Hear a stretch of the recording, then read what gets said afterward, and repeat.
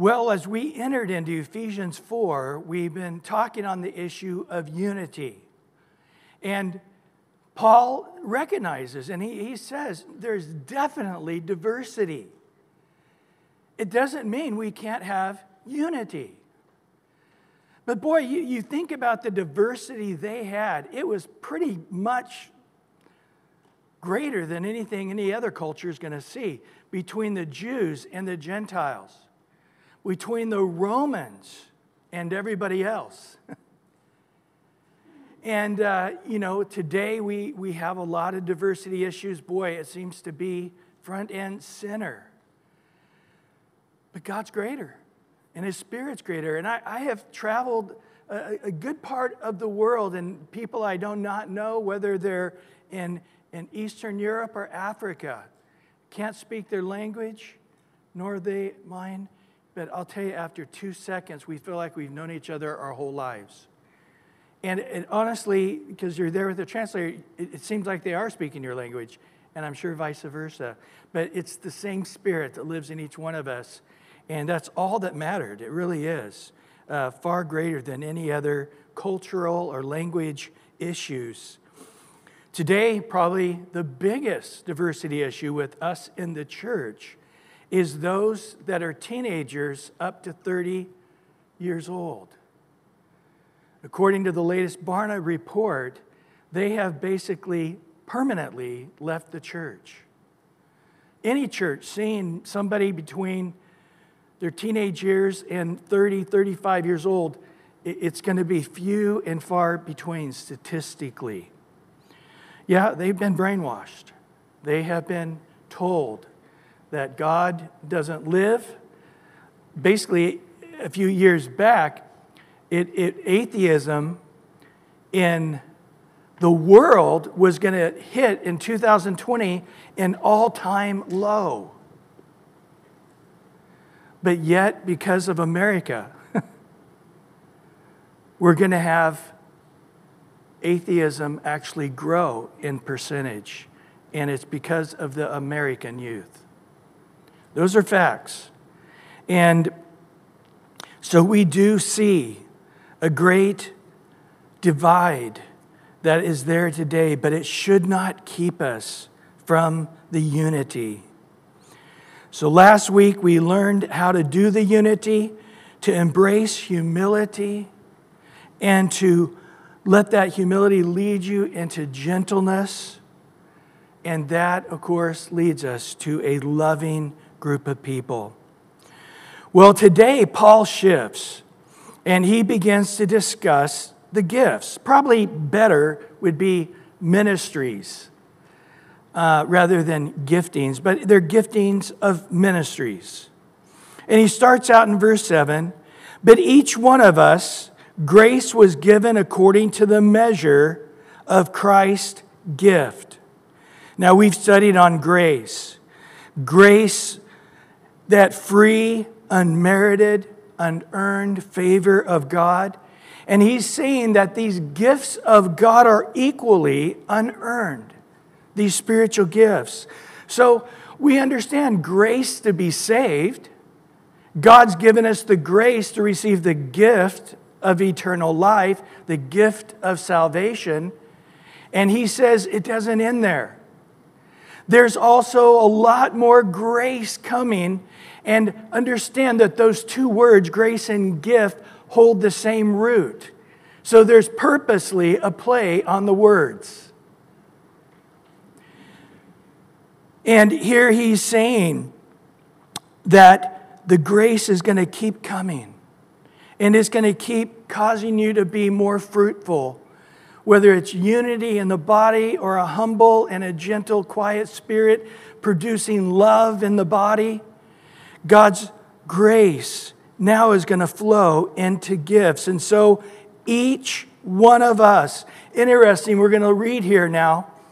And I want you to particularly take note of how many times Paul says, each one of us. But what we find statistically in the church today, even though we've been graced to share our faith and to be fruitful in that, whether people receive it or reject it, whether people get a seed planted or a seed watered or even to harvest. That's always what we're looking for. And often people think when they're witnessing, if I didn't harvest, I wasn't successful. No, Jesus told us most of the time we're going to be planting a new seed or watering an old seed. That's going to be the majority of the time when we share our faith. And even when we get rejected, we're still planting. The word of God does not return void. The seed gets planted whether they like it or not. Or you're watering on it whether they want to get wet or not. And so even if they are in that harsh place like the Apostle Paul was, and maybe some of you, we're always led in triumph in Christ when we're sharing our faith. But yet, way up into the 90 percentile of Christians say they've never even attempted to do so. But there's a gift of God. He'll prosper you.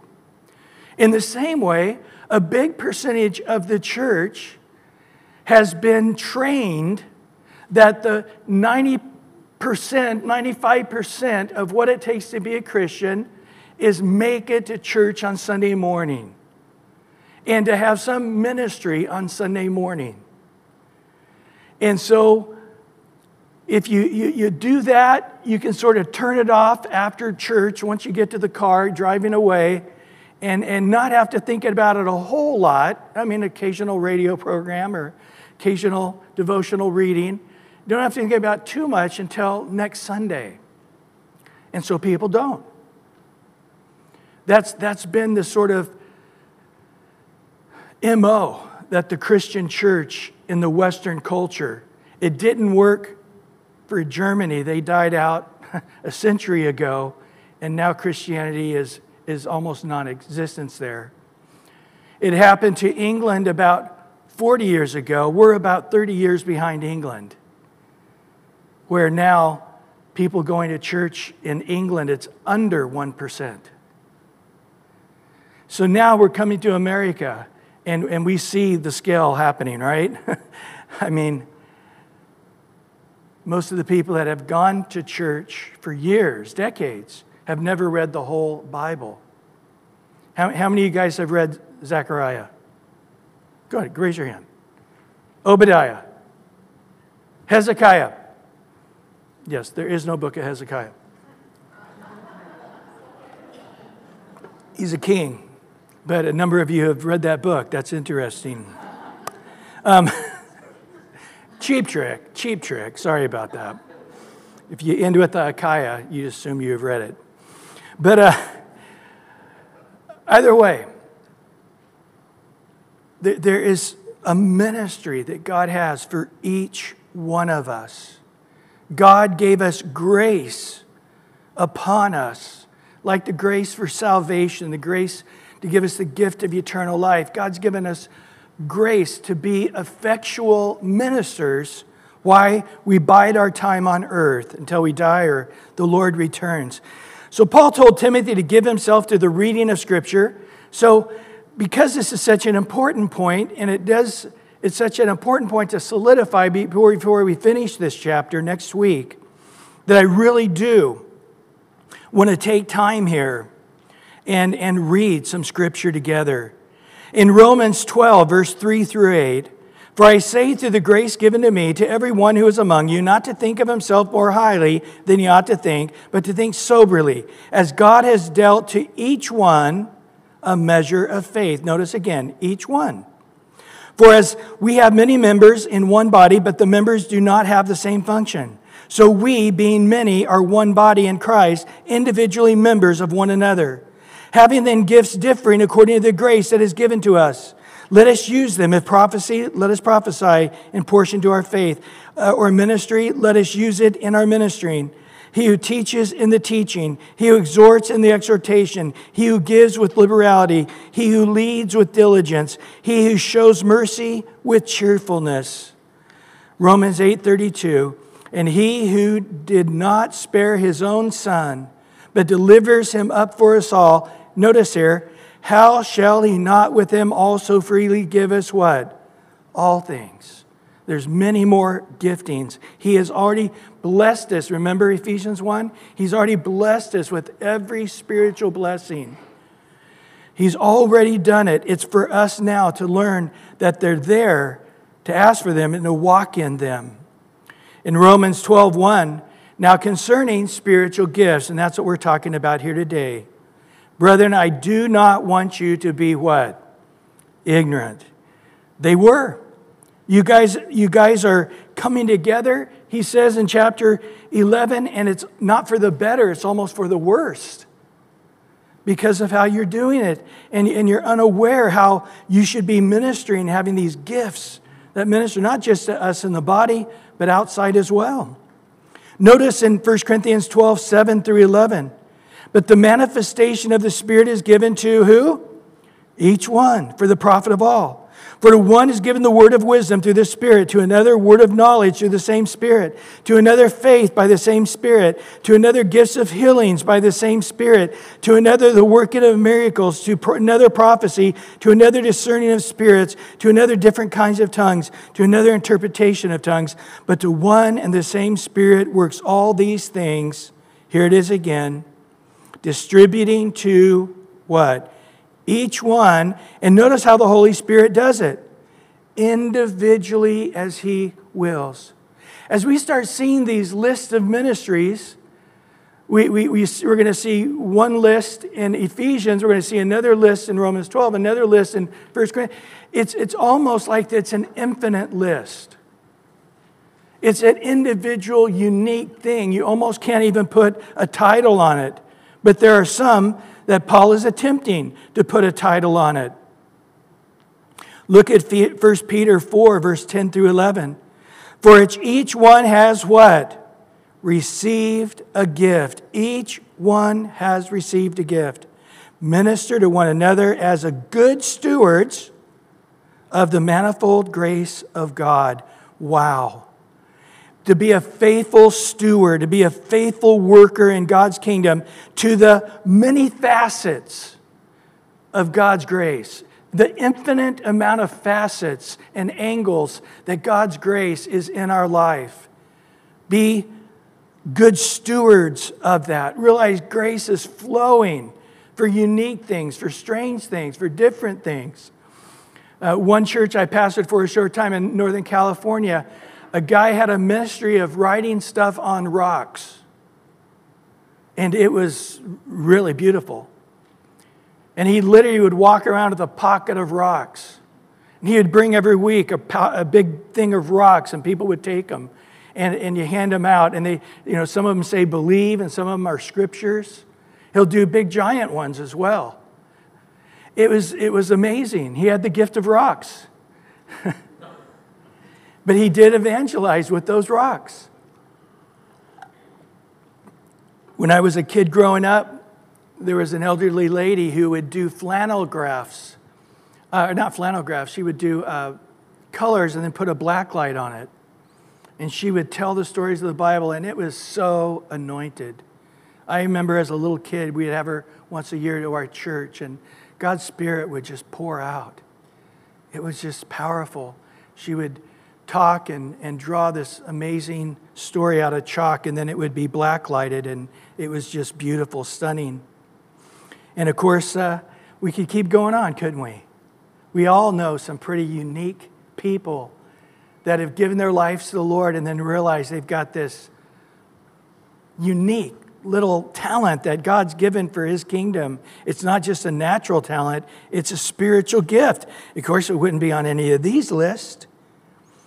And notice how powerful it's to be in 1 Peter 4:11. So, if anyone speaks, when he speaks, let it be as if for the oracles of God. Wow. As if God Himself were the one speaking. If anyone ministers, let him do it with the ability which God supplies, that in all things God will be glorified through Jesus Christ, to whom belong the glory and dominion forever and ever. Amen. Do you get this? God has this powerful life. We understand we're called to be the light of the world, the salt of the earth. But I think we sort of pictured it as a little candle. But it's the sun. And that God can fill you with the Spirit like the day of Pentecost, and we need that. Chapter 5 is going to say, he's going to command us. Jesus says, new commandments I give to you. There are some new commandments. One of them is be filled with the Spirit. It's our responsibility to get filled with the Spirit. We need to get filled with the Spirit and be the light of the earth. He didn't say be light in your little corner of the earth. You are the light of the world. You are the salt of the earth. And so here he is making it clear that we can tap into that grace which God supplies. And as we minister in it, as if Christ himself were doing it, even though it's through you. Interesting concerning this, Jesus' teaching on prayer says, ask and it will be given to you. Seek and you will find. Knock and it will be open to you. For everyone who asks receives. He who seeks finds. He who knocks, the door will be open. For what man is there among you, if his son asks for a bread, will he give him a stone? Or if he asks for a fish, will he give him a serpent? If you then, being evil, know how to give good gifts to your children, how much more will your Father who is in heaven give good gifts to those who ask him? There it is. Good things or good gifts. Interesting, in this same teaching in a different venue, this time rather than saying God giving good gifts or good things, he actually says the Holy Spirit. In Luke 11:13, if you then being evil know how to give good gifts to your children, how much more will your heavenly Father give the Holy Spirit to those who ask him? So again, the charismata, which is gift, we in our situation we call it charismatic gift. That's just the Greek word gift. And then to be filled with the Spirit are very identical. So being filled with the Spirit is a person walking in the giftings, walking in the ministry. When a person's being used God powerfully in giftings and ministry, it's because they're filled with the Spirit. So it's interesting that in one case he says, get good gifts, but on the other hand he says, pray that the Holy Spirit would fill you up, because one doesn't happen without the other. And then he ends that verse 7 by saying, according to the measure of Christ's gift. This gift, again, is without measure. God's love for us is without measure. Faith is without ability. You could speak to mountains and be uprooted. In other words, Jesus is saying, there's no end to my power, so therefore there's no end to your power. In particular, the churches where 2 or 3 get together in his name. Whatever we bind on earth is bound in heaven. Whatever we loose on earth is loosed in heaven. In other words, God says, I'm going to be in agreement with you. And what you pray for, I'm going to do it. And so here again, according to this measure, he's saying it's infinite, it's powerful, it's not natural. Yes, God's made us, uniquely knit us in our mother's womb. We have natural gifts. This is not the same. He can use those natural gifts and make them supernatural, but this is a supernatural ability that by the power of God's Spirit, he is giving us. Well, verse 8. Therefore, he says, when he ascended on high, he led captivity captive and gave gifts to men. Now this he ascended, what does it mean? But that he first descended into the lower parts of the earth. He who descended also is the one who ascended far above all heavens, that he might fulfill all in all. So this is an interesting quotation of Psalm 68:18. And Paul here gives his own little interpretation or his own little version of it. And obviously, I think it was by the power of the Holy Spirit, the inspiration of the Holy Spirit, that he worded it the way he worded it from the verse out of Psalm 68:18. Or it could be also that he was quoting the Targum, which is another translation of the Hebrew Bible. Either way, I think it was the inspiration of the Holy Spirit. What's this verse talking about? The initial picture that it's giving is the triumphal entry when somebody wins over war. So Christ in his first coming came as the lowly servant. But after he died, when he rose again, never again will he come to earth that way. When we see him, he will come as the conquering king, as the general of the army. And this is what we're going to see. And so when he rose again in his ascension into heaven, there at the Mount of Olives, we saw that. From that point forward, he is now the general of the army, the king of the army. And so he, when he raised from the dead those who had already died in Christ, raised with him, and it was this triumphal parade in victory. But I also want to point out that at that taking away into heaven triggered the release of the working of the Holy Spirit upon the church. Jesus mentioned this in John 16:7. Nevertheless, I tell you the truth, it's your advantage that I go away. For if I do not go away, the Helper will not come to you. But if I depart, I will send him to you. If I depart, when I depart, since I'm going to depart, I will send him to you. So that's why he said, as right before his ascension, wait in Jerusalem for the Holy Spirit, which also is the giftings, because they were one in the same moment, weren't they? The cloven tongues of fire came. They began speaking in tongues at the same moment. They were filled with the Spirit. And he says there that the power from on high will come upon you, and you will be gifted by the Holy Spirit and become witnesses to the whole world. So, first of all, he descended into the lower parts of the earth. So it gets a little complicated. He ascended to descend, but he's descended to ascend, and you're like, what's going on here? Well, it's poetic, I agree. The lower parts. In the Hebrew, it's translated Sheol. S-H-E-O-L is how we transliterate it. In the New Testament, it's translated Hades or hell. And what do we learn about this place? We learn that it is the holding place for the dead. But what happens is we come to this story in Luke 16. And in verse 19 to 31, I'm not going to read it, but in this story, Jesus says there is a man called Lazarus. Now, this isn't Lazarus, the one he raised from the dead. This is actually a poor beggar guy. And when Jesus told a parable, he would say a farmer or whatever. He would never give a name of a person.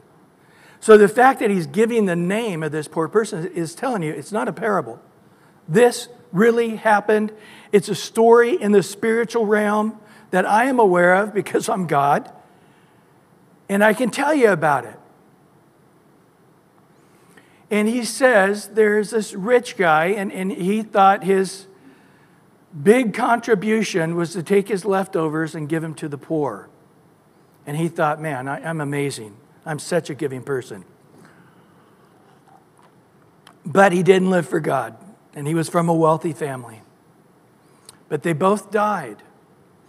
And Lazarus, who although he had a hard time in this world, he was a righteous man. And it says that he went into a section of Sheol. At this time, Jesus calls it the bosom of Abraham. Later, he would call it paradise. But in the bosom of Abraham is where he went. But the rich man went into Hades, hell, Sheol, the other part called torment in this story. And interesting enough, in these two compartments, they could see one another. And the rich man who was in torment said, Father Abraham, I know that guy Lazarus. I used to help him out all the time. Could you ask him to dip his little pinky into some water and stick it across the chasm just to get one drop of relief upon my tongue? And Father Abraham said, not possible. In your lifetime, you got all the comfort you're ever going to get. Lazarus got no comfort, but for eternity, he's going to get comforted. Now, what do we discover about this rich man who was in torment? He was actually not a bad guy. He had a really caring heart, because when he realized there was no hope for him, he said, but my 4 brothers have not yet died. Can you please send Lazarus back from the dead to warn them? Wonder where Ebenezer Scrooge came from here. And warn them so they don't end up here. And Father Abraham said, if they won't believe the scriptures, they wouldn't believe even if one raised from the dead, referring to Jesus Christ. Interesting. If they won't believe the Bible, they wouldn't believe even if one raised from the dead. We need to understand how powerful the scriptures are. There's all that we need for life and godliness is in the scriptures. But anyway, we learn from that story from Jesus. There's 2 compartments in Sheol. And so when Christ raised from the dead, he emptied out that righteous part of Sheol and he ascended. But there's more about this place. Peter tells us, interesting enough, that Jesus preached there for 3 days. Notice in 1 Peter chapter 3, verse 18 and 19, for Christ also suffered once for sins, the just for the unjust, that he might bring us to God, being put to death in the flesh, but made alive in the spirit. Now listen, by whom he also went and preached to the spirits in prison. Verse 6, or 1 Peter 4:6 now. For this reason the gospel was preached also to those who are dead, that they might be judged according to the men in the flesh, but live according to God in the Spirit. This was a one-time opportunity for those who were dead. Evidently, from what we gather here, when Jesus was in the bosom of Abraham on the cross, remember what he said to the thief who believed in him? Today you'll be with me in paradise. He wasn't referring to heaven, he was referring to this place. But Jesus there had a full-on crusade. And for 3 days, he preached the gospel continuously. So it appears that those who were at that point, on the Hades side of things, got to hear that gospel, and possibly they were able to believe and be led captive free, as the captives were let free at that time as well. We don't know. Theologically, it's a can of worms. And some serious books have been written on this. I don't know, but it seems that everybody was able to hear. And I don't think if you really need to preach the gospel to those who are already going to heaven with Christ, right? A 3-day crusade seems to be towards those people in Hades. But either way, they all got to hear the gospel. Jesus told us about this. He said, just like Jonah in Matthew 12:40, just like Jonah was 3 days and 3 nights in the belly of a fish, so the Son of Man will be 3 days and 3 nights in the belly or in the heart of the earth. So from what understanding of taking a literal interpretation from the Bible, there's nothing that causes me to think other than that this place, Sheol, is in the center of the earth. And I know that may seem a bit mythological to some. When I do a graveside funeral, I say, what does the Bible say about our bodies? Ashes to ashes, dust to dust, right? From dust we were made, and to what? Dust we will return. That sounds rather mythological. A man was made from dirt. That sounds like one of those Greek myths. But what do we discover scientifically? That the elements in most earth on the planet is the same elements in the human body. That's a fact. And when we are laid in the dirt, we give enough time, you can't tell the difference between dirt and what used to be a corpse. So if God was right about our physical body, why would God be wrong about our spiritual body? He wouldn't be. So what's he say about our spiritual body? Those who believe in him shall never die. To be absent from the body is to be present with the Lord. So in the same way here, what's it matter to us where Sheol is? And couldn't God put Sheol in the center of the earth? Is that such a difficult thing for us to believe? Of course it isn't. And it appears that's exactly where it is. When we study the book of Jonah, it does appear that Jonah in the belly of that fish was taken right down next to it. But in Isaiah 61, he says that at the end of verse 1, to proclaim liberty to the captives, to the opening of the prison to those who were bound. So this verse tells us that before Christ, first when he died, he ascended to heaven and put his blood upon the mercy seat, the actual temple in heaven, and that the Father accepted his sacrifice, but he didn't stay there.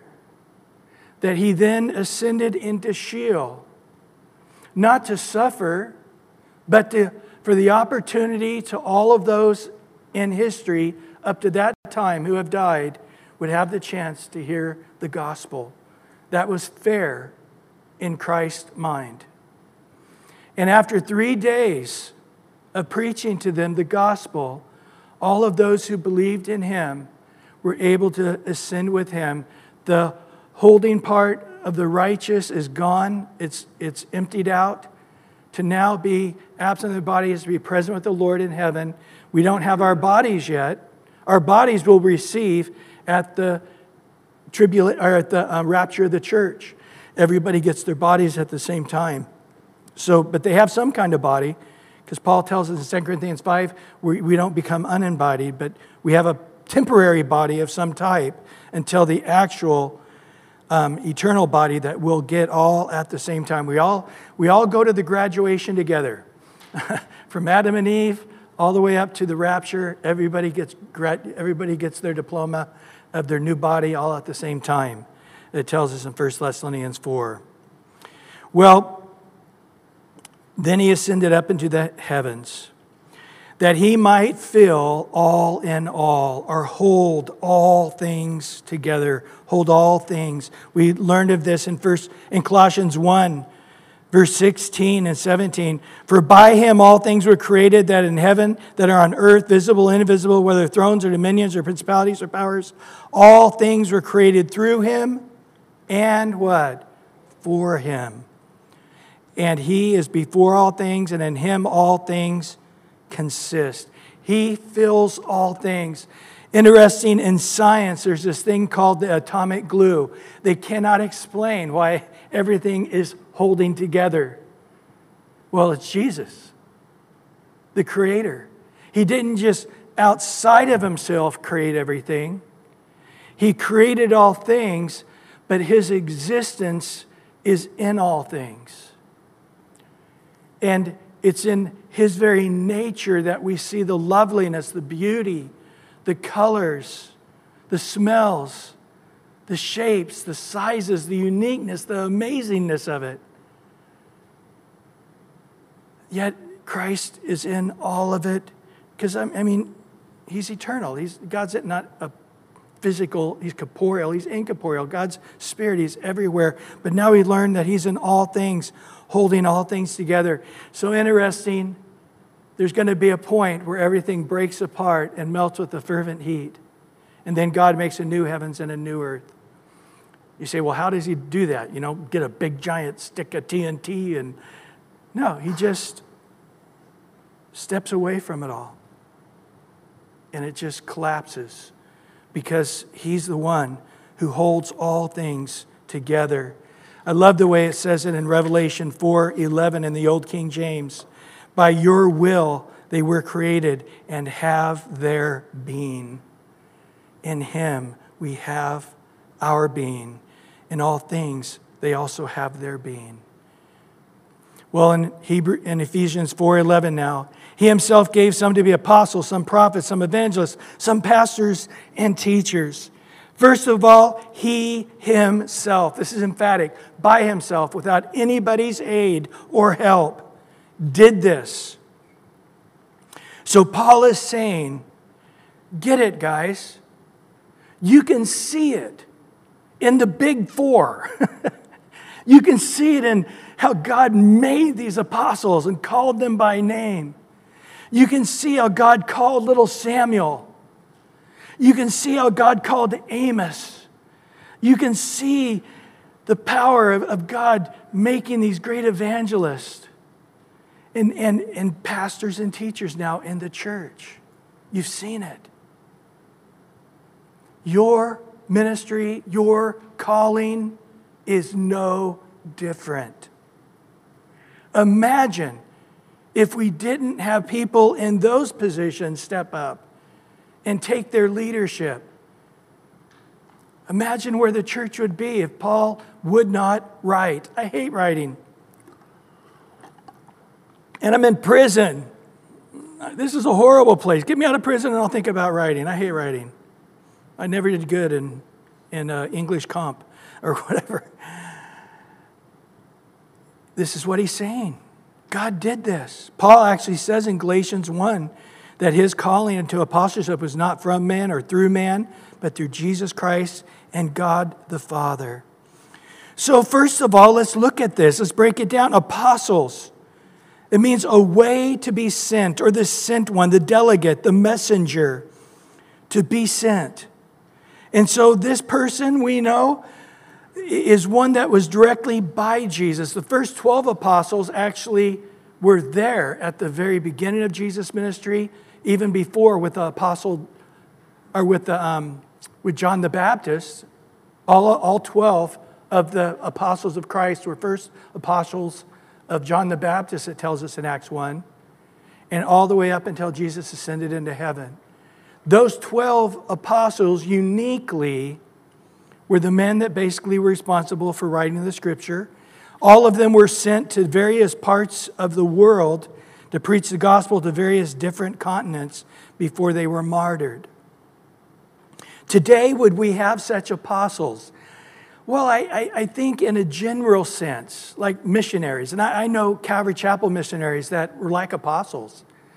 They literally went to continents there that had not heard the gospel, especially right after the Iron Curtain. And not to embarrass our brother Mike Harris here, but he was one of those guys that as a teenager put on his backpack and went into Yugoslavia and during a very dangerous time and preached the gospel and started a church and then started several other churches after that throughout Yugoslavia, which today is Serbia. But and some others. And so, would you call them apostles? They would not want you to call them apostle. But in a general sense, I think all missionaries are sent ones. To some degree, I think we're all sent. Some area we have an apostleship of being sent to preach the gospel in a unique way. Secondly, are prophets. It's for to speak. It's to interpret the oracles or the hidden things of God. Now, prophecy can have two different forms. It can be the forthtelling of God's word. I hope when I preach the gospel, when I'm preaching here on Sunday morning, that there is a power. In some weeks, we sense it, I think, more than others. But I can tell you, through the years, in the midst of preaching, I can sense that, man, I hope people have ears to hear, because this is not me saying this. This is right from the Lord. I can tell you many stories. I actually mentioned one to a few people on Wednesday night where I was talking, and out of the clear blue, I had this thing about, you're mad at your wife because she went and bought this expensive red dress over at, wherever, I can't remember, name the store, and it was way too expensive. You had this argument about it, and you're here this morning, you're still mad about it, and in essence, you need to forgive your wife. It was something to that effect. And I had this guy afterwards ready to punch me out. It was his first time to church. His wife really pressured him to come that day. And he goes, now I know why. She called you and set you up and, told you the whole thing. And I did not know his wife. We had a large church. I never spoke to his wife. And he wouldn't believe it because it was just too specific.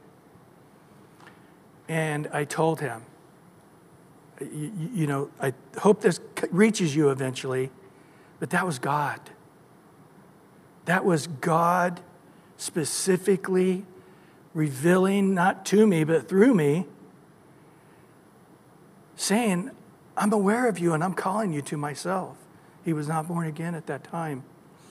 It's fun just because to some degree, I think that's happening every time I preach, the foretelling. But I think in the greater sense, most of us think prophecy as a future telling, right? A foretelling, the future telling. And we see that in the Bible. As a matter of fact, you might remember a guy named Agabus in Acts 11 who prophesied a famine was coming to the whole world and that Paul quickly needed to get money to take to the poor in Jerusalem. And Paul started on this campaign going to all the Gentile churches he had started and gathering finances to get back to Jerusalem so they could weather the storm of the famine that was coming. And then later, we see Philip, the evangelist, has 4 virgin daughters, and they all prophesied to Apostle Paul right before he gets arrested and sent to Rome. So we do see actual prophets. We also see people prophesying. It seems to be different, the actual office of a prophet versus people that are not prophets, but yet at times prophesying. So what do we see in this? Today, yes, absolutely. People can have that gift of prophecy. Sometimes I think it comes out in a word of wisdom or a word of knowledge, like what I just told you about, the red dress. I don't think that was a prophecy as much as it was a word of knowledge. But you say, well, which is it then? Right? I don't think we have to decide. I don't think it matters. This is what I'm saying. I think the gifts of the Spirit are infinite, and I think they lapse over each other. I don't think we have to always be able to dissect it to put into our journal for the day. Just say God's Spirit moved, and it was something powerful. That's all I know. But in particular, this gift of prophecy in verse 14, or 1 Corinthians 14:1, notice what it says. Pursue love, desire spiritual gifts. There you go, guys. We are commanded by God to desire the spiritual gifts, but especially that you may prophesy. Out of all the gifts of the Spirit, we should desire them all. Man, I'm just praying I can speak in tongues. That's great.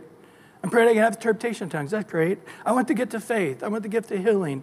I want the gift. Those are great. Desire them. Pray for them. Ask God to give them to you. He gives them severally, individually, as He wills. So this week it might be prophecy. Next week it might be the gift of healings. I don't think you can just have one gift and that's it. I think you could experience several gifts. But in particular, God says, for the church's sake and to edify the church, pray the most for the gift of prophecy. Interesting enough. Then the evangelist, interesting, it's good messenger, or the bringer of good news. We see a powerful evangelist in Philip. He was one of the 7 deacons, as you remember. And he went out and God used him mightily in preaching the gospel. And at one point, he was actually translated by God to a whole nother location. And there he was on a street. And there was this chariot coming up with this Ethiopian guy. And he's standing there by the Holy Spirit, translating him to a different location. Beam me up, Michael, the archangel, beam me up, And he starts talking to this guy and says, hey, you're reading the Bible. What are you reading? Where are you reading that? And I'm reading Isaiah 53. Well, do you understand it? And there he leads him to Christ. So it's a wonderful gift. We see it talked about in Acts chapter 8, verse 6. And the multitudes with one accord heeded the things spoken by Philip, hearing and seeing the miracles which he did. So with that gift of evangelism, today, people we see that are called to be evangelists, like the Billy Grahams, the Greg Lauries. That's awesome. But there are also people called to be evangelists that just do it one-on-one. They just do it in the growth. They're very natural at it. And I'm sort of jealous of that gift. But guess what? We are all called to evangelize.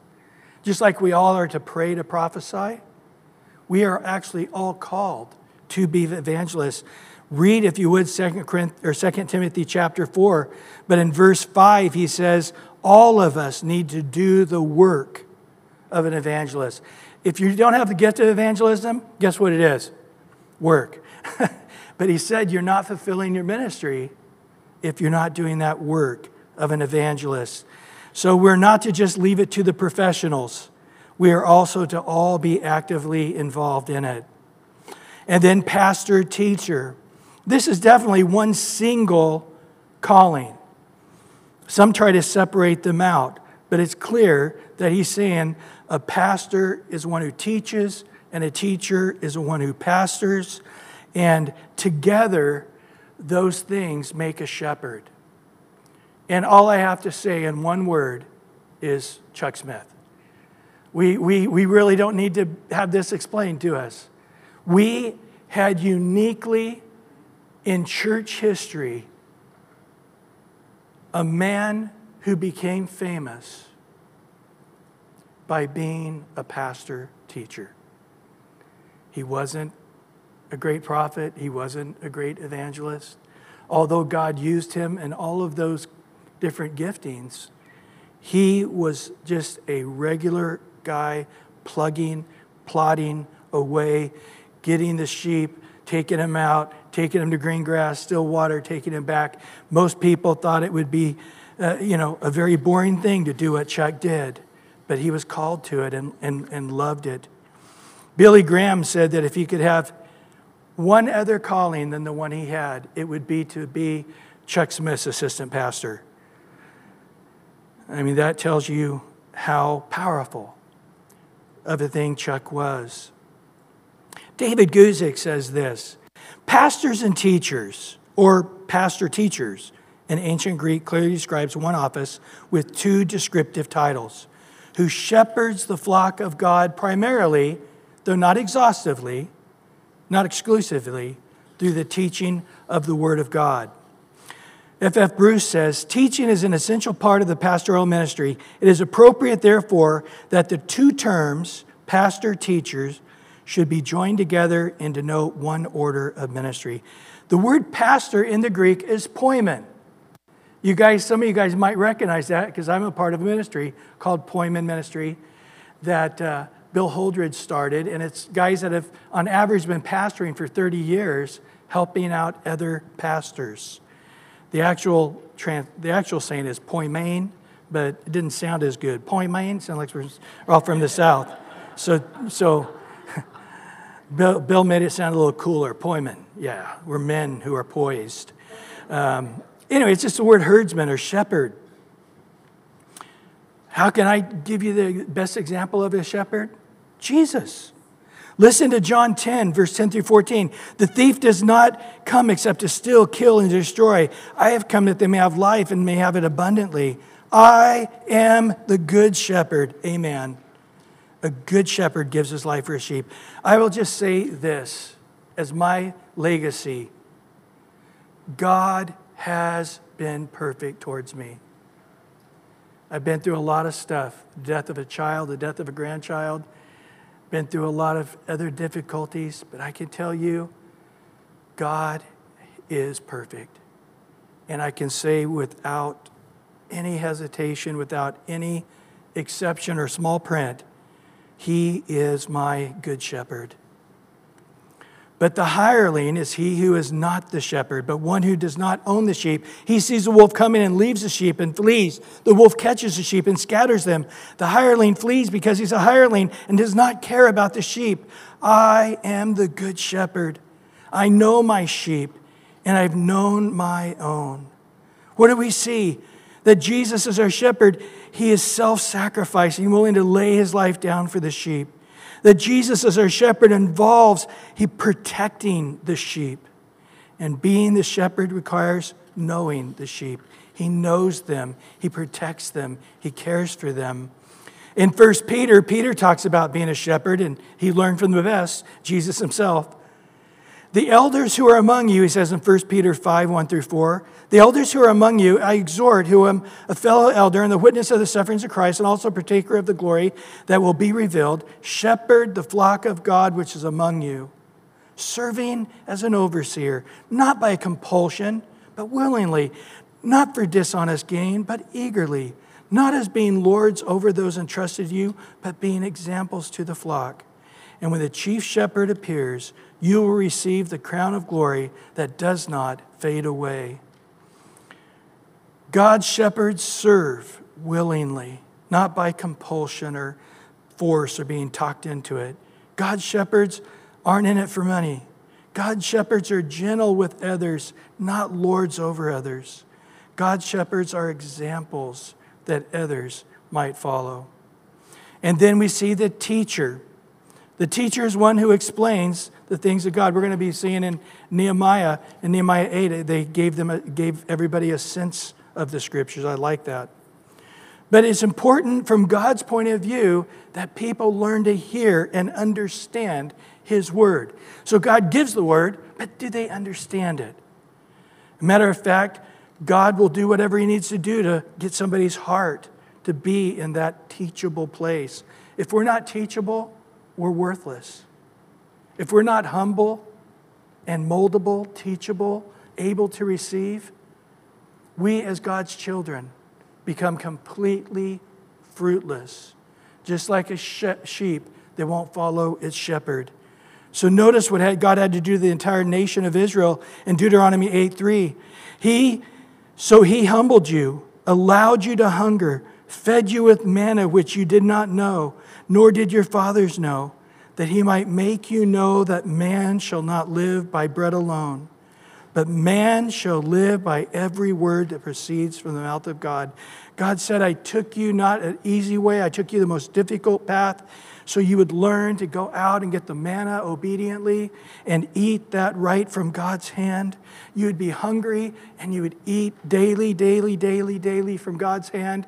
You would get that routine of going out and looking to what God's provided, that manna, which is, the Word of God. Example, an analogy of the Word of God. And you would eat it every day, and then you'd keep eating it all day. And that alone would be your sustenance. Boy, it's so important we don't just like God's Word, but that we get addicted to God's Word, right? That we can't live without God's Word. We're addicted to it. We need it. In Acts 6:4, Peter and the gang makes it clear that they have to stop feeding the poor widows and give themselves, he says, continually to prayer and the ministry of the word. That this is a part of our calling. That's the most important part of our calling. And if we want to be servants, want to be example of servants, we want to be washing one another's feet as Jesus commanded us. But the most important thing I can do in my calling is to give you the Word of God clearly. All of us need all of the Word of God.